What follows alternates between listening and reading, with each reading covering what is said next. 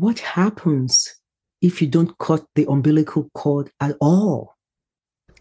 This is not the same as delayed cord clamping.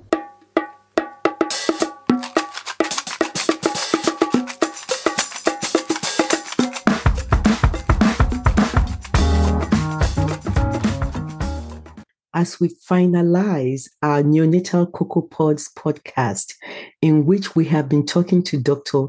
Ekwase Sanusi for the past several episodes, we take questions, and one of the questions that we want to finish this round with is that what happens if you don't cut the umbilical cord at all? Well, let's use this as an opportunity to talk about Lotus birth. Lotus, Lotus, birth. Lotus birth is also called umbilical non-severance. That is, we do not cut the umbilical cord. This practice was named after Claire Lotus, who observed that chimpanzees did not separate the placenta from the newborn. A lotus birth is the decision to leave your baby's umbilical cord attached after they are born. The umbilical cord remains attached to the placenta until it dries and falls off by itself. So, by way of introduction, lotus birth is the practice of birthing the baby and placenta and leaving the two attached until the cord falls off on its own. And this can take anywhere from 3 to 10 days. The lack of intervention in lotus birth has attracted people in the natural birth world. It is believed by them to be gentle and beneficial to the baby. There is hardly any research on lotus birth or its risks and benefits. Since there is no solid research on lotus birth, it is not clear if the practice is actually beneficial. It could be that delayed cord clamping provides all of the post-birth benefits from the placenta and that nothing beyond that is necessary.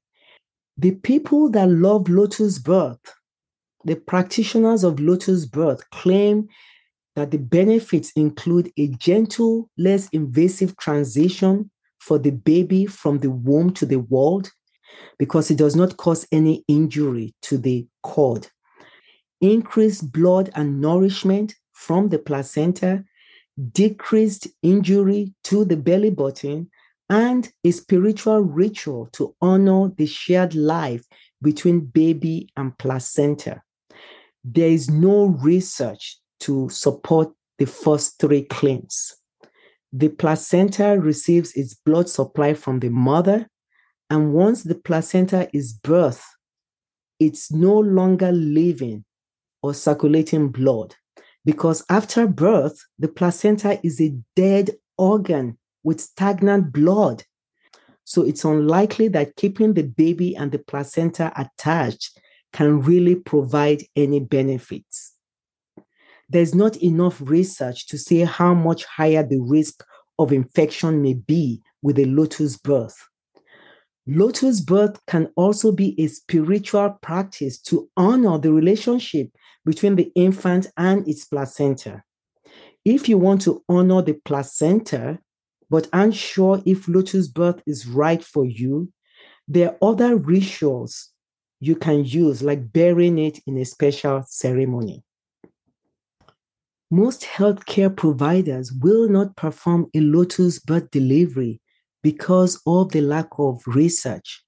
The major mom and fetal health organizations don't have statements on lotus birth because it's rare.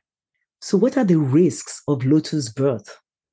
There's limited research, but we know that once out of the womb, the blood stops flowing to the placenta.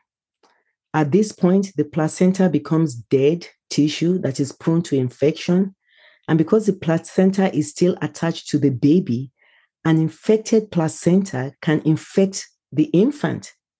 Additionally, the baby risks injury of the cord accidentally being ripped away from their body. This is known as cord avulsion. And there has been case studies out there. One case study of a full-term baby linked Lotus birth with hepatitis in the baby, though more research is needed. And there are special considerations for a Lotus birth because the baby and the placenta are still attached by the umbilical cord. The mom's postpartum experience and the newborn care will be different, like from after a conventional birth. The mom is going to need a sterile place to catch and carry the placenta around. The mom must still put the baby in a car seat to drive with the placenta attached. The placenta will slowly dry out and decay, and eventually the cord will fall off from the baby's tummy. The placenta will probably have a smell as the blood sits in it stagnant. And some people report rubbing salts and herbs on the placenta as it dries out. And keeping the placenta attached is in no way a replacement for feeding the baby because the placenta is no longer attached to the mom. It does not provide nutrients to the baby. Newborns feed at least every 2 to 3 hours. And then baby clothing will need to have an opening in the middle where the cord is coming out from. So while you want to keep your baby clean, we don't know if it's safe or not to give your baby a bath with Lotus birth. Most doctors and hospital midwives have standards and practices based on research and conventional training and will not support a Lotus birth delivery. So are there any risks with this practice of Lotus birth? There are not a lot of research studies available on this topic, but know that once the umbilical cord and placenta are out of the womb, blood will stop circulating and the placenta will be dead tissue. The blood in the placenta could get an infection and infect the baby. And signs of an infection for the baby would be redness, warmth, swelling around the umbilical area, temperature greater than 100.4. The baby is feeding poorly. The baby is peeing less or having less stools. The baby is sleeping more than usual. And the mom has to wake the baby up to feed more than is normal. A newborn baby that is infected may do very poorly with an infection or could die. So the umbilical cord is attached to the placenta, which is birthed soon after the baby. Babies can be left attached to the placenta for a few minutes after both are birthed, but you don't want to leave them attached for days while the placenta dries out and rots. You should realize that the umbilical cord is the organ used to transfer nutrients from the mom's body to the baby. At the same time, the cord is used as a sanitation pipe because the baby's waste products need to be removed somehow.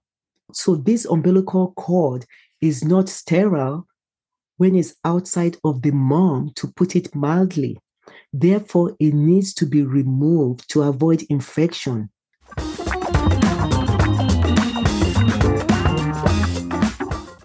And what is the deal with letting the cord pulsate? So we had another question from one of our listeners. What is the deal with letting the cord pulsate after birth?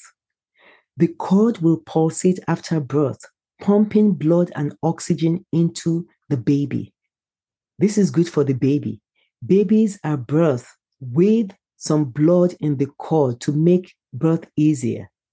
Some people think cord clamping should occur only after the cord finishes pulsating, ensuring that baby gets all that blood. Another question we had is that what will happen if you don't clamp the cord and you cut it? Well, the baby will bleed out.